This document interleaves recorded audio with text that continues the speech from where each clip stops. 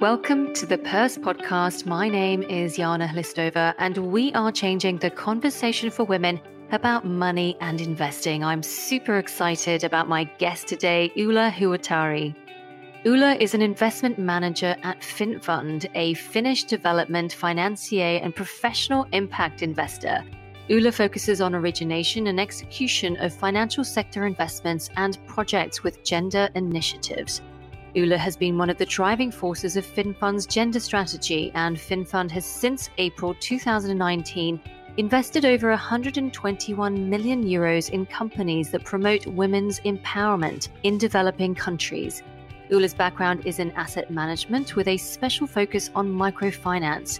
She has also been responsible for Finnfund's treasury. Prior to joining Finnfund in 2012, Ulla worked as a treasury professional at a global company, Kemira Plc, and in different roles in commercial banks. Ulla holds an MSc in accounting from Helsinki School of Economics. In this podcast interview, Ulla talks to us about some of the key problems and challenges in the developing world. We talk about gender equality as one of the sustainable development goals and how big an opportunity this is in the developing world. We talk about the Finnfund, the key criteria used to invest, measuring impact, gender lens investing, and what this looks like on a practical level. We talk about female entrepreneurship, and I ask Ulla to describe, in her view, what the future will look like 10 to 15 years from now in the developing world. And to finish up, Ulla explains how women can engage much more as impact investors. I hope you enjoy this interview as much as I did. And please note, this podcast interview is for informational purposes only. We do not provide investment advice. Ulla, welcome to the Purse Podcast. I'm so excited to have you on today. I'm delighted to have this opportunity to promote gender equality. Amazing. And obviously one of my favorite topics. But before we get into the questions, can you tell us a little bit about yourself and specifically your journey to where you are today? So first of all, greetings from the remote area of Finland at the moment in northeastern Finland next to Russian border where I'm originally from. I'm a farmer's daughter, and in Finland we have a pretty good education system, and I was educated and then I wanted to see world. So through different jobs, I ended up working at Finnfund as an investment manager, got interested in developing countries, and working for Finnfund also started to think about women's empowerment and gender equality. And I realized that actually it comes from my past. It was interesting that when I joined Finnfund, somebody asked me that what is the purpose, why I am working for development finance institution. And I thought at that time, that it's just a job. But with these 8 years that I have worked at Finnfund, it's a long time, I have realized that there is really purpose why I'm with this organization. So my childhood family, I have 4 big brothers and grown up at a farm. So of course, in this cultural setting, women's roles at that time were very different than men's role.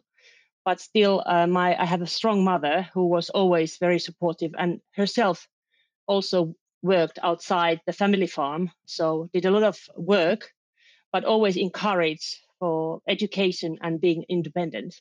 So now at my work with developing countries and private sector investments, that's what I see when I visit kind of the developing countries where I travel for work. So of course, not now during the pandemic, but before that. So it's very inspiring. And I hope that kind of all the people in the world have the same opportunities that I have had. So that through education, you are able to have a profession and make your living and live quite a comfortable life. And Ulla, why did you decide to become an impact investor at the institutional level as opposed to, say, an angel investor or a venture capitalist? So prior to joining Finnfund, I worked with banks and corporate treasuries. So still in the world of finance, but how I came across Finnfund was actually that I noticed a job advert in which Finnfund was looking for a treasury manager. I was kind of taking care of their funding. It's not only government money that Finnfund is using, but they also tap capital markets themselves. So I joined that position. And the reason that I joined Finnfund was that I noticed that they are working with developing world. And I have been always interested in different cultures and countries. So that was the reason, first of all, joining Finnfund. And of course, people who work in the field of finance, there is much more exciting and demanding jobs in investment banks and so on. But for some reason, I was drawn to development finance. And I think that development finance or impact investing, it's not compromising financial returns. Rather, we think that sustainable finance and financial returns does not exclude positive development impact. So it is really more than just financial returns that we are talking about. So that's how I got to the Finnfund. And I must say that these years, those have really flown. I don't even notice because I'm so much enjoying the kind of projects that we do. So of course, the operating environments in which we invest in, they are challenging and there are several challenges to overcome. But of course, it is extremely rewarding to see the positive results that then happen alongside the financial prosperity that these projects bring.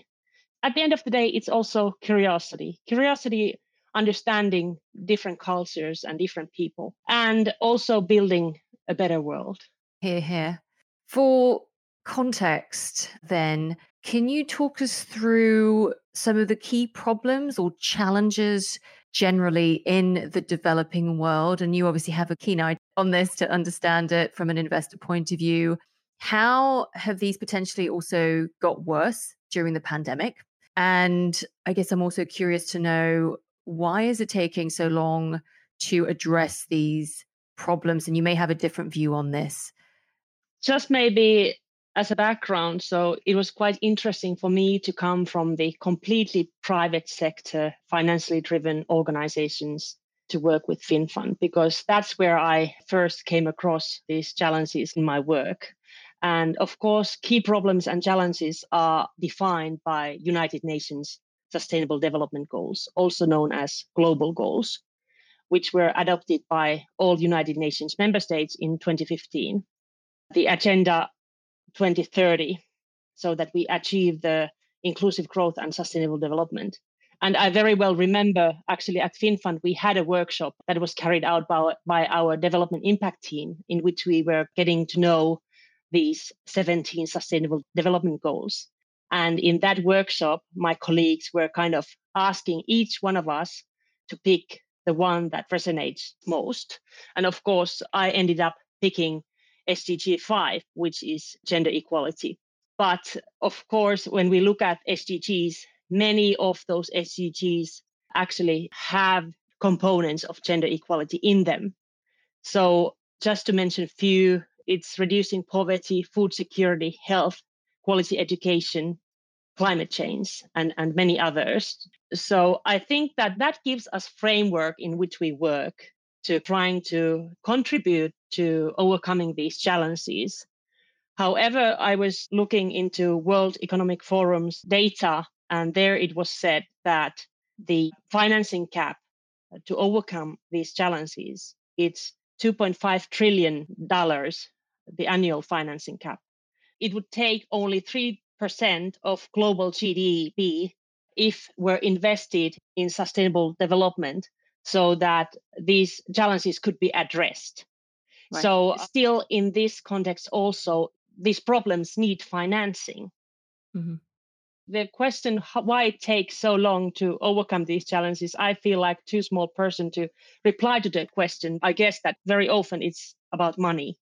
Mm. And especially now that because of the COVID-19 pandemic, economic growth has weakened. So it's even more challenging to find financing to solve these global challenges that we are facing. Yep. And have you seen from the data you've looked at, for example, that the pandemic has made, say, gender equality a lot worse? So we've gone back a couple of years in the developing world as well, because we know in the developed world, we've certainly seen that.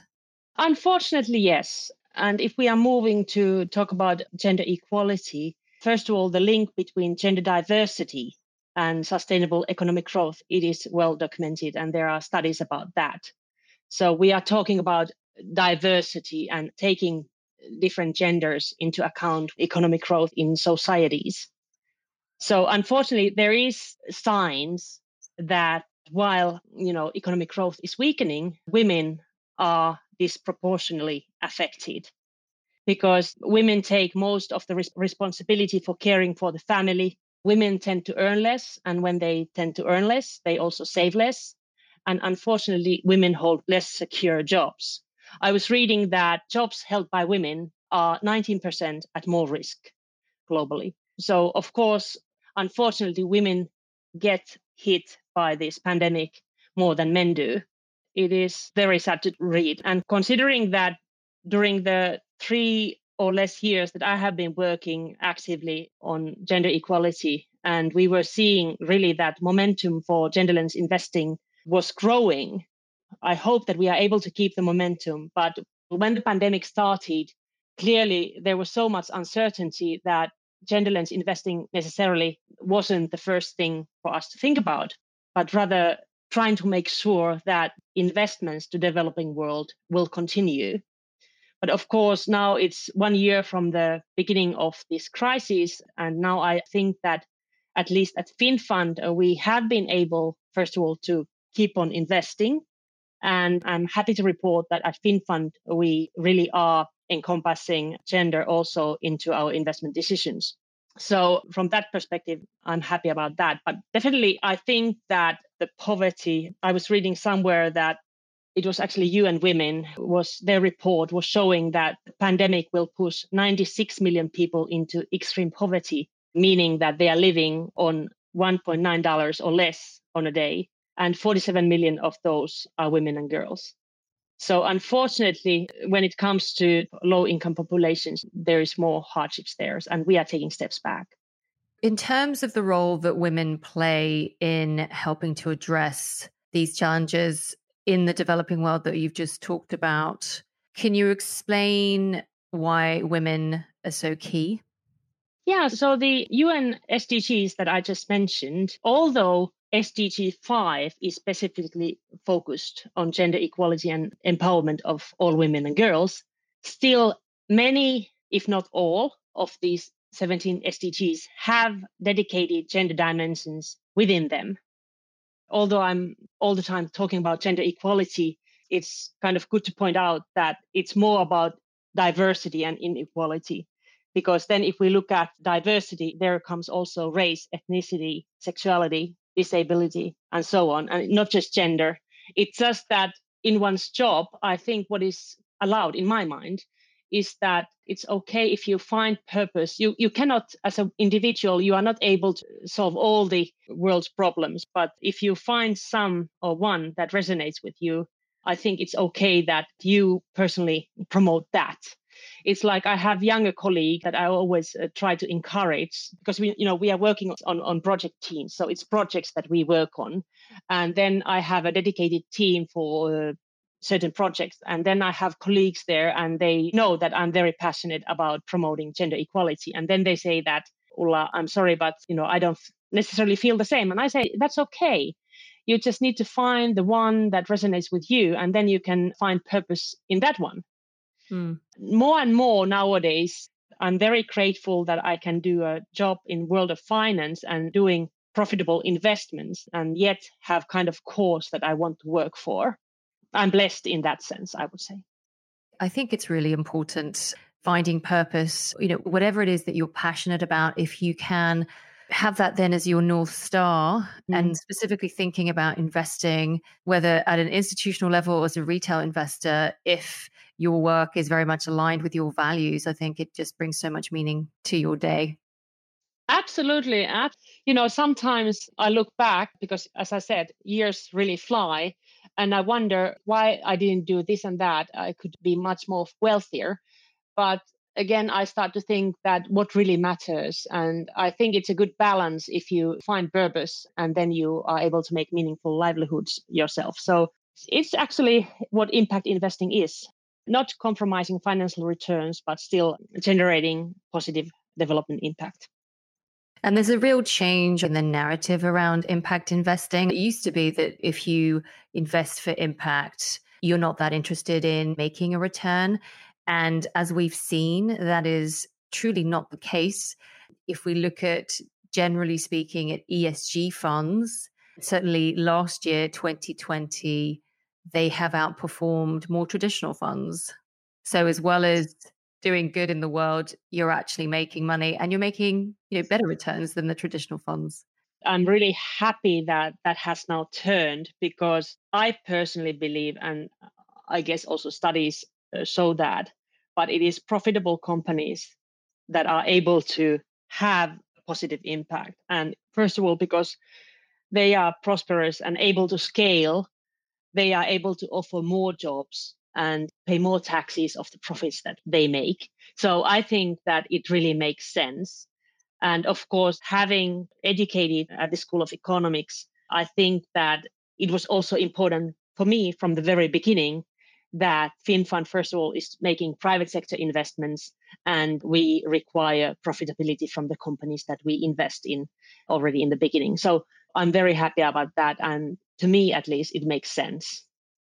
Now, I wonder whether it's possible, again, for context for our listeners, to quantify gender equality as an opportunity, and then specifically in monetary terms in the developing world. Yeah, always when looking at these global numbers or developing world numbers, they are talking about trillions or billions. And those are so huge figures that it sounds to me that there really is opportunity for everyone. And as said, there is a financing gap. So if World Bank is estimating that gap to be in trillions or billions, so definitely there is an opportunity. I must say that during the 2.5 years that I have been in this, and really during the time that gender investing has gained momentum, there has emerged more studies. And if we look back when we started, there wasn't that many.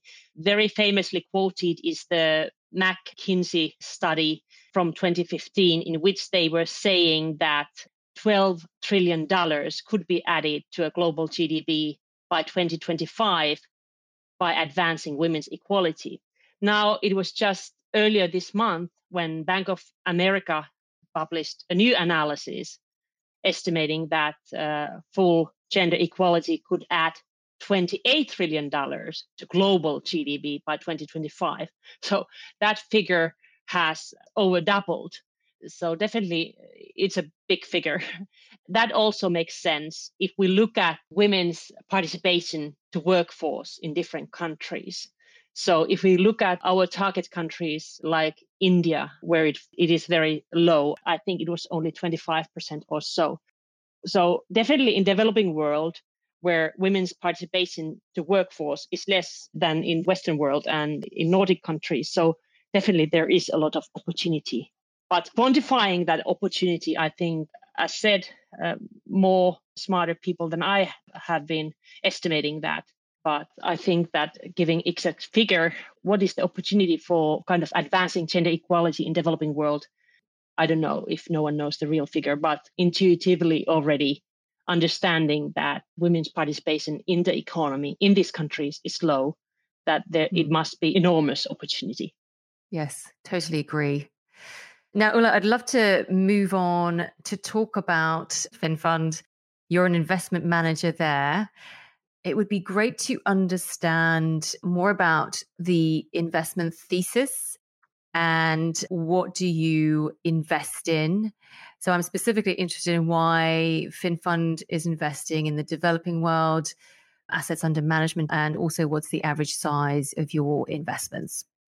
I'm so happy actually that you contacted me, as I'm actually one of the persons that are making these investments, and it's not too often that we get to speak. So I was delighted about this opportunity, and more so to promote also Finnfund. First of all, we come from a small country, Finland, and Finnfund, of course, is a smaller institution. So I think it's great also to give voice to smaller countries and smaller institutions. So we are, as you rightly stated, an institutional investor. We are impact investor, but we are also a development finance institution that has been around for 40 years. So we are majority owned by the state of Finland. And we have similar organization, for example, in other European countries. Actually, in each European country, we have similar sister organization that is development finance institution and doing very similar work than we do. And we very often also co-invest together. So just to kind of clarify that Finnfund invests only in developing countries as defined by OECD. So that's the only kind of target area for us where we invest in. And it is only privately owned businesses in which we invest. And as I have already mentioned, so it's market terms. So although we are government funded, we expect market term returns, meaning that we are not there in these countries. We are not crowding out kind of commercial funding, but rather we are there to trying to mobilize more funding to these countries. So if we talk about our size, so I was referring that we are smaller. So our current portfolio and investment commitments, currently we are about 1 billion euros. So if you compare to other development finance institutions, so definitely Finnfund is from the smaller end. However, I must say that being slightly smaller, so we are 90 people working for Finnfund and based in Helsinki, but that means that we are also able to be more agile and moving in the world of development finance as quickly as we can. Our ticket size also is very flexible. So we can start as small as $1 million, although that is maybe less frequently nowadays. And the end of the scale is $25 to $30 million. And why the range is so wide? It's because we want to maintain flexible, and it's also because when we look at the poorer countries, actually Finnfund is famous in developing circles in that we very often like to also look into least developed countries. And in those cases, we might want to do smaller sized investments than we would do in more developed countries. So that's how we see when it comes to ticket size. The average ticket size, I would say nowadays, is between $8 and $10 million. And then if we think about which instruments we use, so that can be anything from equity, mezzanine financing to debt. So we really very much structure financing to the needs of the client in the target country. And if we talk about sectors which we look at, so we are sector agnostic. As long as the project it is profitable and generating positive development impact, we are happy to look into that. But we have certain sectors that we emphasize. So it's renewable energy, sustainable agriculture, and financial institutions that are our focus sectors at the moment. However, lately we have been doing also telecommunications, healthcare, and education. So that's kind of the universe of opportunities in these countries. It's enormous. And of course, then also talking about Finnfund, so we have a special focus on investments that advance gender equality and which mitigate the climate change and help people in developing countries to adapt to the climate change. And actually, those two themes also come from our owner, state of Finland. So Finland very much likes to promote gender equality and then help to mitigate climate change. Wonderful. And am I right in thinking your main country focus is Africa, but you invest in other developing countries as well? Yes. In my daily work, I have in front of me the list from OECD, the DAC list of official development aid recipients. That is the country list that we use in our work. When we look at our portfolio and commitments, nearly 50% is in Africa, and then 20% in Asia, 15% in Latin America, and then there is rest. But yes, Africa and sub-Saharan Africa is very much our focus. I've read about the fact that you're a long-term investor, and I'm very interested to hear you talk about that and how that plays out on a practical level. A little anecdote. When I started my career, I was very interested in world of finance. And in the beginning, I was working with foreign exchange, and that is very fast-paced environment. And decisions are done in seconds or minutes. And I was very kind of restless young person.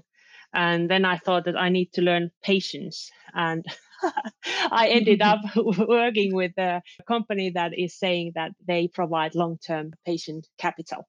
So it has been a learning journey for me to be patient. It really comes from the fact that the business environments in which we do our investments are quite challenging. And there's a lot of uncertainty if we consider regulatory environments, lacking infrastructure and so on. So often when we finance companies in these environments, they require patient capital because you don't know how long it takes for you to receive certain approvals or permits or whatever. And then, of course, because the environments, whether there might be some natural crisis or whatever, so you don't know, there might be surprises that will require patient capital. In those cases, Finnfund is not the first investor to pull the money. Rather, we want to help our investee companies to see through these challenges that they are facing and find ways to work together. And it means also that, for example, if it's a loan and our financing comes to an end, it might be that we need to restructure our financings for these companies. So that is what it essentially means, that we are there to generate those positive development impacts, and that requires patient capital. If we are talking of all instruments that we have, there is again quite a range. I think that the shortest term financing that we have been providing, of course, there is as short as 3 years, and then long-term projects like forestry is one of the type of projects that Finnfund has been promoting very much because we come from Finland and we have expertise for forestry. So obviously it takes quite a long time for trees to grow. And also the other type of projects are the renewable energy projects. So that might take 20 to 25 years.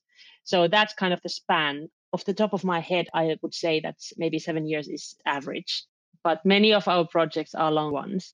It makes a lot of sense. You don't want to be putting money in to a project or an institution in the developing world and then be pulling out quite soon. As you say, it's a complex environment and it takes time for these investments to play out, right?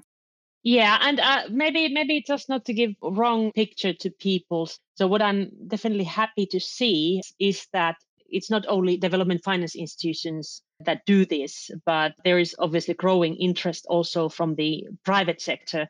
To mention that Finnfund, together with one of the Finnish banks, launched a fund. Obviously, it was for institutional investors, but still it's great that there is private sector institutional investor interest to these markets.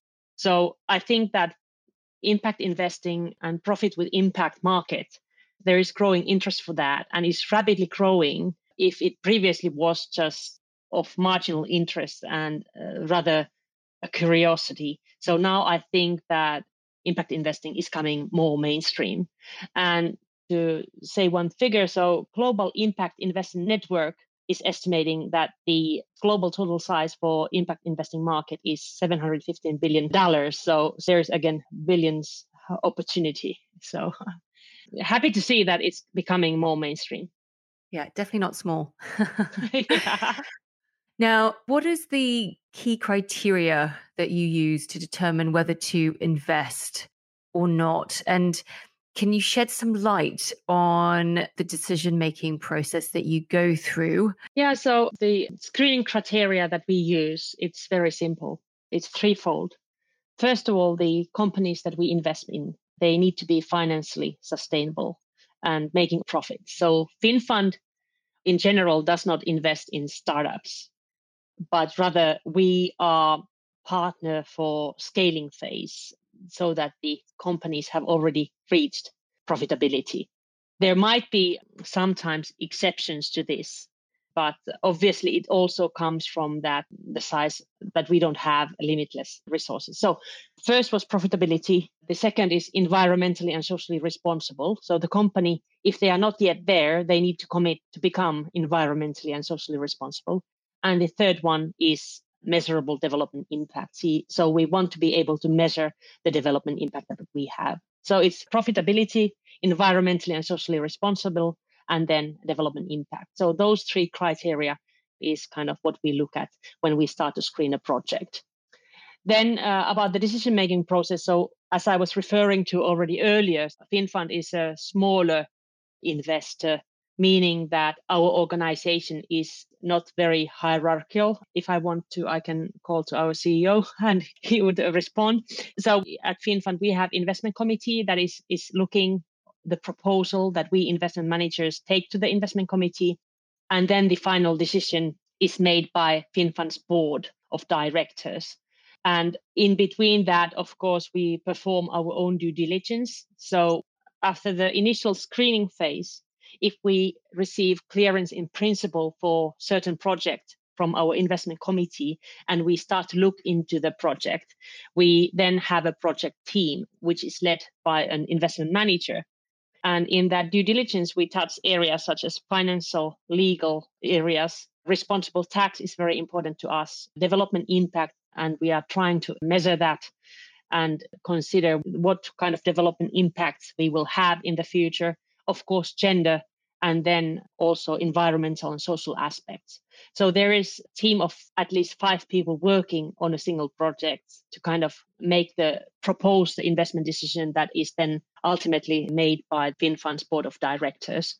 So it sounds like a lengthy process, but it can be done fairly swiftly if the company in which we are investing is responding quickly. And obviously, our kind of investor has a lot of questions to ask.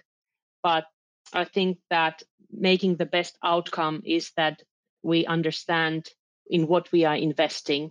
And actually, after the investment decision, the journey only begins, because then we start to negotiate really the documentation, the legal agreement with the investee company.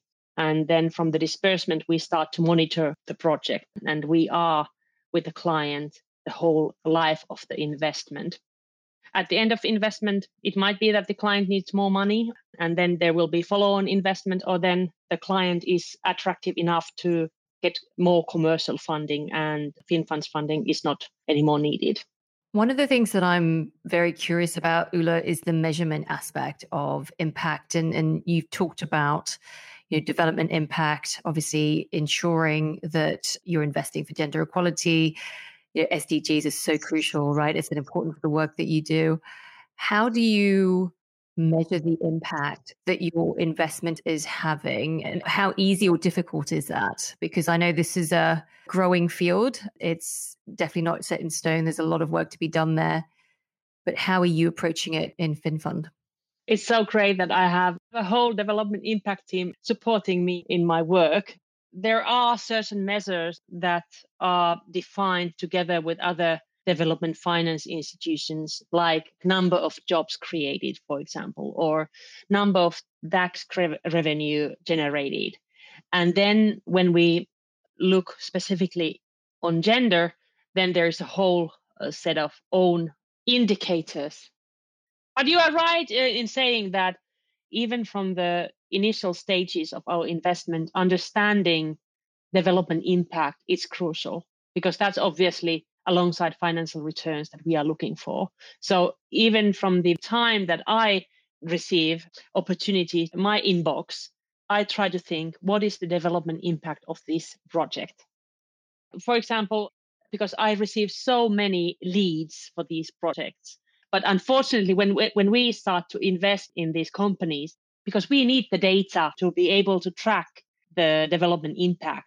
So during our investment cycle, we are continuously monitoring development impact and environmental and social aspects. So actually, my colleagues in development impact team and environmental and social team are sending questionnaires to our clients to understand how they are doing in these aspects.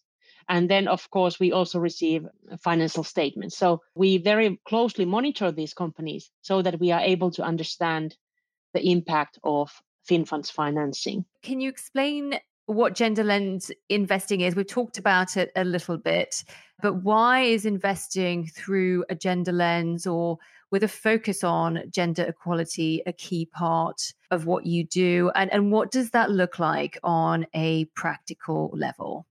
That's so great question because that's what I'm passionate about. Gender lens investing, it's a term that has been there for quite some time. And I don't think that there is universal definition for it. But the key things in that is that intentionality and measurability.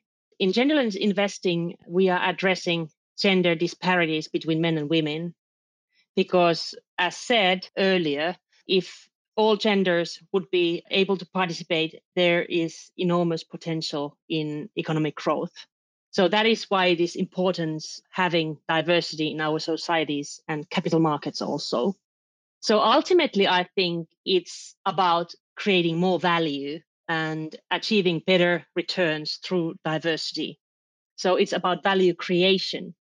Now, at Finnfund, I must tell a bit about the journey that we have been on, how it all started 2.5 years ago. Why I was so happy that you contacted me was because I was the person who wanted this so much 3 years ago to start at Finnfund. And of course, I'm not in the kind of management team at Finnfund, but I'm just a plain worker at Finnfund. I was passionate about this, and my supervisor at that time told me that somebody had asked her, would Finnfund be interested in looking into women's empowerment and gender equality within the European development finance institutions that were interested in this? And I said, of course we want to. And at that time, there was few European development finance institutions that were very actively starting to promote this. And one of those DFIs was UK's CDC, who have put very much emphasis on this and also resources. So when we started this journey at Finnfund, there was already kind of other DFIs also looking into this. And of course, that gave us, first of all, a community in which to think about this together. And I am very much grateful to other European DFIs for the support and inspiration and innovation that we have been doing during the past 2.5 years. Because at the same time, when this European DFI Gender Financial Collaborative, it was called at time, started, around that time also G7 countries DFIs were working on 2x community. So they then launched 2x challenge. And after that, now I think it was this year that they will then merge. And Finnfund was one of the first DFIs to join the G7 DFIs on this 2x challenge initiative. So at Finnfund, because we are slightly smaller organization than our sister organization in Europe, I must say that from the very beginning, we wanted to be practical. So because we are only 90 people, it means that we don't have separate teams on gender. Rather, we are all doing the work. And of course, how you are supposed to start this kind of initiatives is always that you need to have buy-in from the top management. Luckily, at Finnfund, our owner, so the government of Finland, finds gender equality also very important. And naturally, there was buy-in then from our management team. So there need to be intentionality and leadership that comes. And secondly, then we need to walk the talk. So very early on, having discussions with other European DFIs, understood that unless your own organization isn't promoting these values of gender equality, it is very difficult to ask your investee companies these questions on gender equality. And then is the framework. And that is actually where the value of the international 2x community comes in. Because at the time that Finnfund joined the 2x challenge, the G7 DFIs had already been thinking about the framework. What is the criteria for investment that qualifies for 2x challenge? Because at the time back then, there was a goal that 2x challenge would mobilize funding for projects that promote gender equality and women's empowerment. And at that time, I think that the goal was to mobilize $3 billion. But that goal has now been reached and it has increased the amount that we are now targeting. Anyway, so the Finnfund, as other DFIs and the 2x community, there is certain criteria that will then qualify investment as a gender investment. Gender investment is a term that we within Finnfund talk about. And the criteria is, first of all, it's entrepreneurship. So we want to support women as entrepreneurs and increase women's access to capital. That's the first one. Then it's leadership. So the results of studies suggest that presence of women in corporate leadership positions improves the company's performance. So we want that women are seen in leadership positions, whether it's boards or the C-suite, the top management of the company. The third is providing quality employment for women. So improving gender equity in the workplace so that gender diverse teams have better results. And also that as an employer, our investee companies offer quality jobs to women.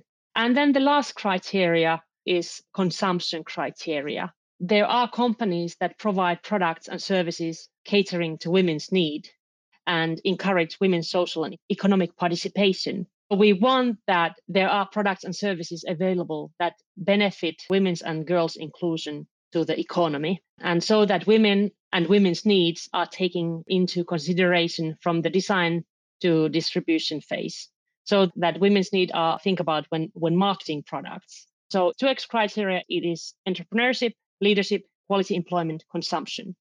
So either of those criteria, if our investment or the company in which we invest fills one of these criteria, we qualify it as gender investment. It's about commitment. It doesn't mean that at the start of our investment, the investment needs to qualify, because it can qualify at any point of time during our investment. So the idea is that we have the discussions with the clients. And I must say that on a practical level, what genderless investing means at Finnfund, I'm so grateful to all my colleagues that took this and they really are thinking about this. So as I said, that we are considering development impact already in the screening phase of our investment. We are also considering gender. So genderless investing, it's one lens through which we look at our investment. So we are already thinking about this when we are screening a project. When we started our journey, so we were providing to our colleagues, our investment managers, and actually all staff of Finnfund, very concise, clear trainings about gender lens investing. And what really assisted us is the 2X criteria. It is clear and simple framework through which we are able to screen our projects. And I must say that really the breakthrough moment at Finnfund, and I'm so happy that our Chief Investment Officer from the very beginning of our journey, he was willing to have a dedicated KPI for investment managers on gender, because the KPIs, they really drive us investment managers. So I think that at least at Finnfund, that kind of motivation has pushed gently our investment managers to think about these things. Initially, in genderless investing, what was my goal was to raise awareness, to make the business case. Why genderless investing? It's a smart business. It's not about because it's nice or because it's the right thing to do. It's because there are studies that there is better business performance. So it was raising awareness at that time and explaining why we are doing it, because it's an evolving journey. So the criteria has slightly changed.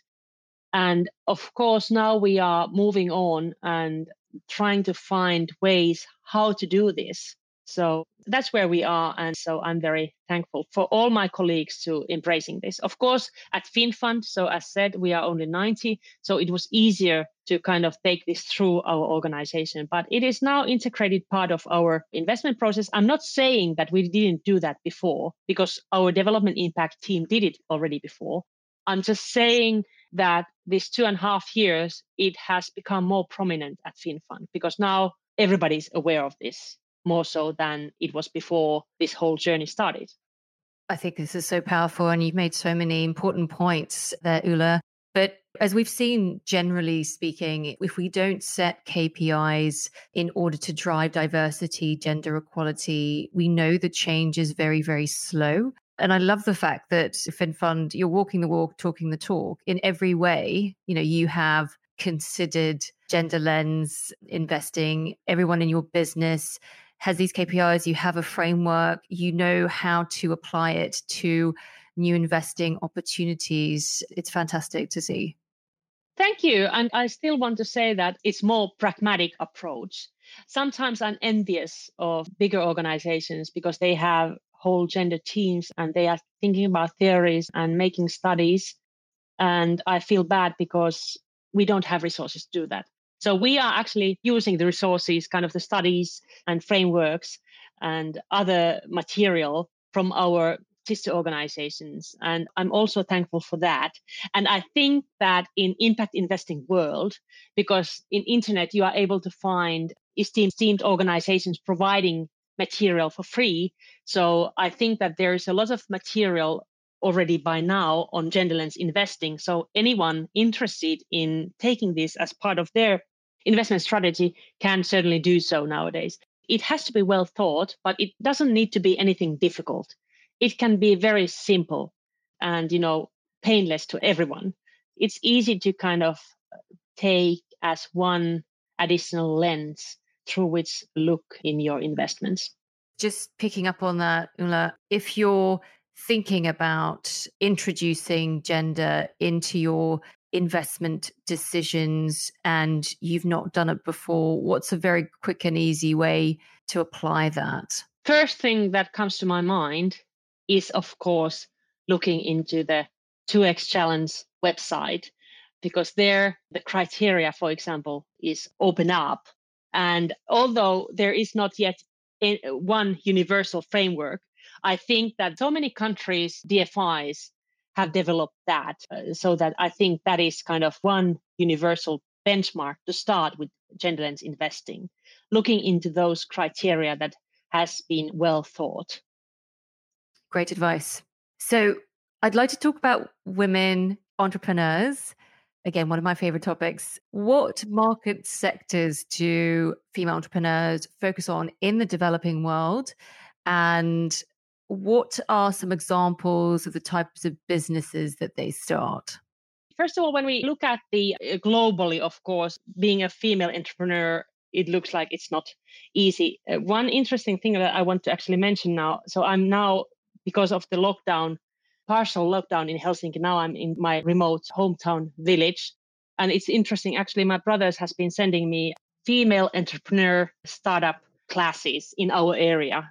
They are thinking that I should join them. And it would be most interesting because I must say that the area where I'm from is one of the poorest area in Finland. And we can compare that to our target countries.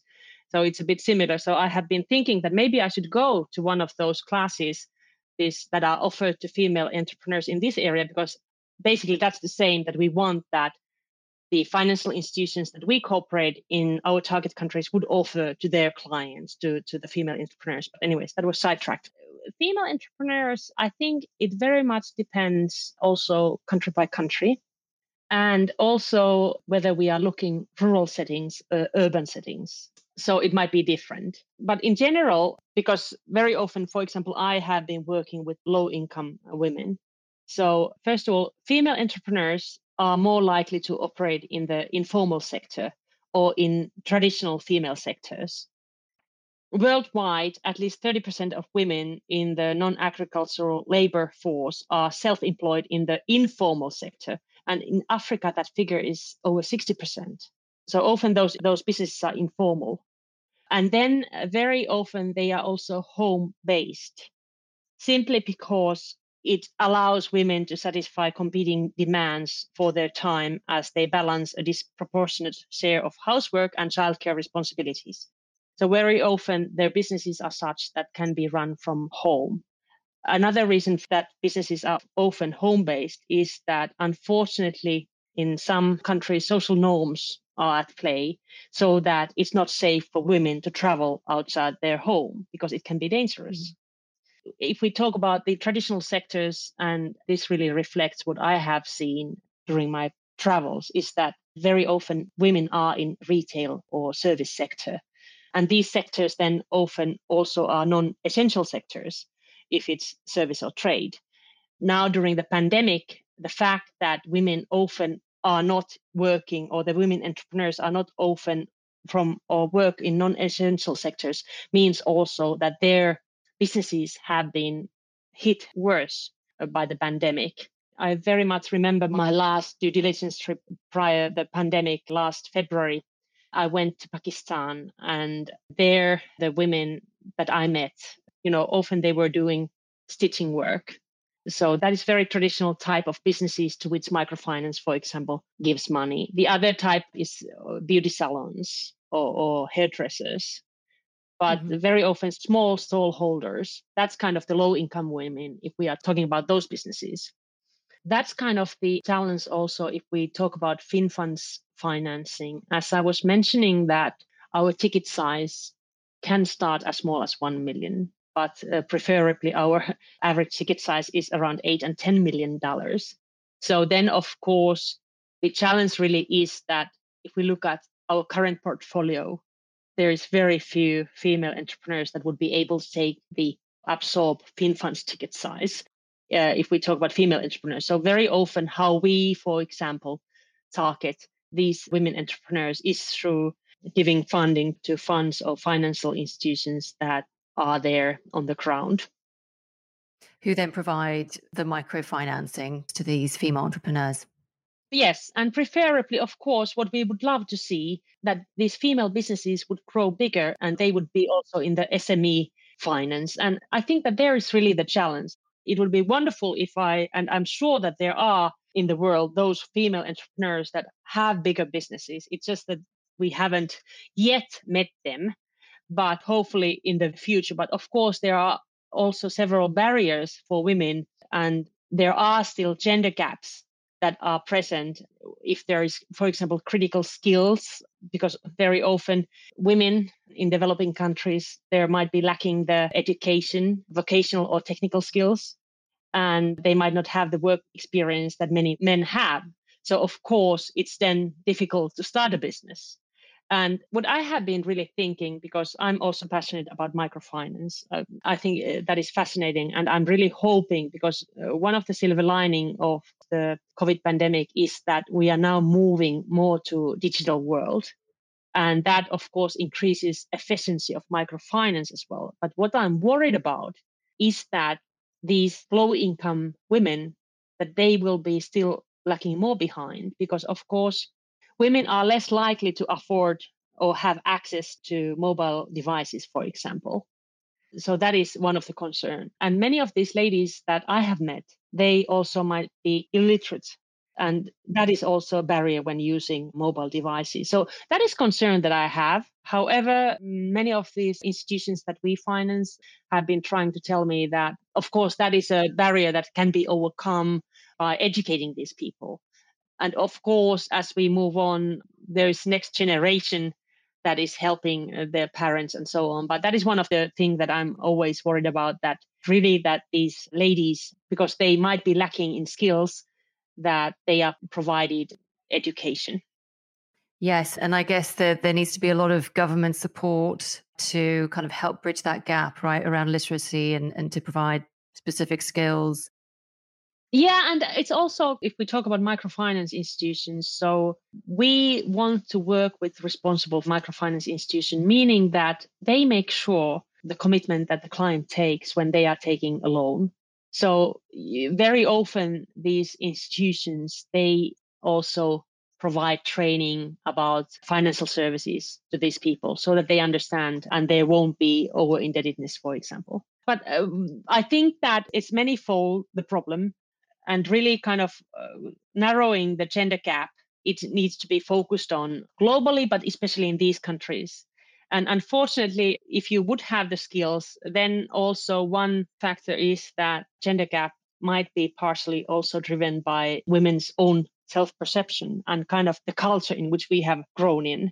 So unfortunately, that's also the case. And I can very honestly say, for example, that having brought up with after 4 brothers, unfortunately, my father still sometimes doubts my abilities or somehow is trying to protect me. So I understand that especially these women in these settings that are very different from mine in Finland, it might be difficult. But I think that women need role models, and it's very important to see successful women so that the next generations of women don't think that there's anything preventing them to be successful entrepreneur, for example.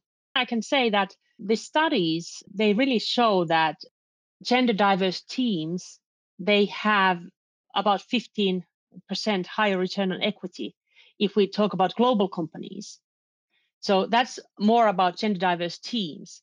And it's really about diversity, what we are looking here. We are not necessarily looking in a feminist sense about promoting women only. I think that, at least from my perspective, I'm really interested in the future where the world is equal, so that women have equal opportunities, be part of the business world and become entrepreneurs. So that's kind of my personal view on this. And then the studies show that these gender balanced teams make better investment returns. So I believe in those, and I hope that as we are moving more towards gender equality, that the results keep showing this. Hear, hear. Is there an example of an investment or success story that you can share, and that might be with a female entrepreneur or a company that essentially embodies the values and the principles that you've talked about today? I have one company in mind that I absolutely praise. And when I first heard this lady to speak, I think it was 2016, I was so impressed. Just a wonderful story. So, as I said, last February, I was in Pakistan, and Pakistan ranks one of the lowest in the world for gender equality, according to the Global Gender Gap Index. One of the lowest in the world. Imagine that. So there is a microfinance institution targeting women and low-income communities in Pakistan called Kash Foundation. And the founder, Rosnaf Zafar, she's an exceptional lady, started this microfinance institution about 25 years ago. And what is so special about this microfinance institution is that they are really trying to not only offering financial services, but they are really trying to influence attitudes and social norms in Pakistan. So social advocacy is an important part of their work. And what the founder, Rosnaf Zafar herself has said about CASP is that they are rather transformational than transactional. And that embodies well what CASP Foundation is doing. I was so impressed when I visited their head office in Lahore. Their staff, whether it was women or men, they had like completely embraced gender equality. The way that their male staff talk about gender equality, I have never, anywhere in the world, I have never seen or heard the attitudes toward gender equality that they have. So this lady, Rosnaf Zafar, she has been successful in promoting gender equality and running a successful microfinance institution. So absolutely very good example. And I think one of the best examples that we have in Finnfund's portfolio is Kash Foundation from Pakistan. But that is not the level that our investee companies need to necessarily achieve. It's just that they at least at some level commit to promote gender equality. I really, really liked what you said there, Ulla, where you talked about the fact that it's not about being a transactional leader, but a transformational one. And you hear this so much, obviously, around impact investing. And I think it's permeating, it's starting to permeate throughout society generally, because we know how much the world has suffered through the pandemic. We've finally woken up to climate change, and we need our leadership and the narrative to be about transformation. Absolutely. Couldn't agree more. If you have chance, listen to Rosnaf Zafar on YouTube. How do you spell her name? It's Roshaneh. That's her first name. Mm-hmm. Zafar is the last name. You will find plenty of material of her on internet, but very inspirational woman. Wow, she sounds incredible. I'm definitely going to look her up, and I'll mention her when we share the podcast as well. Excellent. If you were to look forward to the next 10 to 15 years, what does the future look like in these developing countries? And you can think of one specifically if you like. And also, what does the future look like for women and women entrepreneurs in this sort of time frame? Trying to forecast developing countries, considering how diverse those are, it's impossible task if we look at the history. However, I think that, as you said, impact investing definitely is becoming more mainstream. That's for sure. And I'm very happy about it. It's not only financial returns, but it's positive development impact and transformational things that we are looking to make the world a better place for everybody.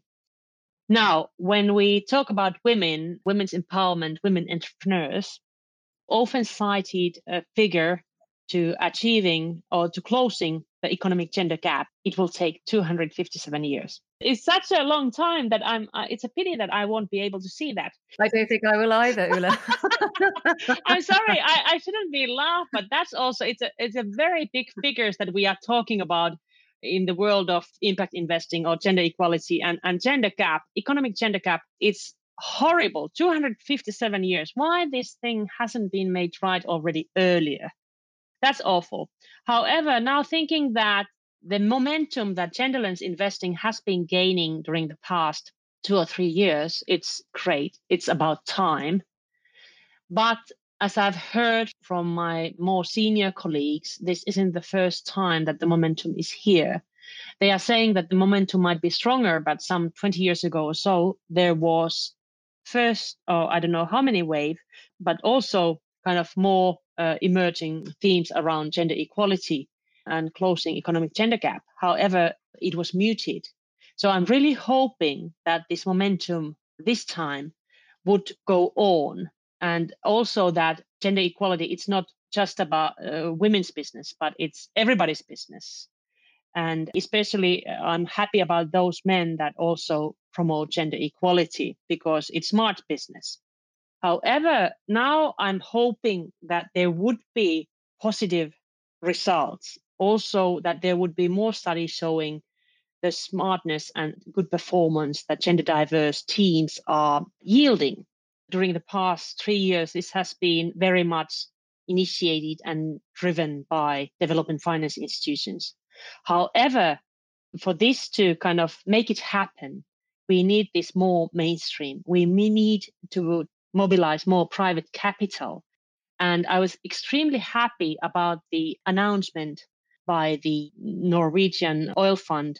I was reading about it on Financial Times at the end of February when Norway's $1.3 trillion oil fund was revealing their position on gender equality. And they were saying that all companies with less than 30% female directors should be considered having to boost that number.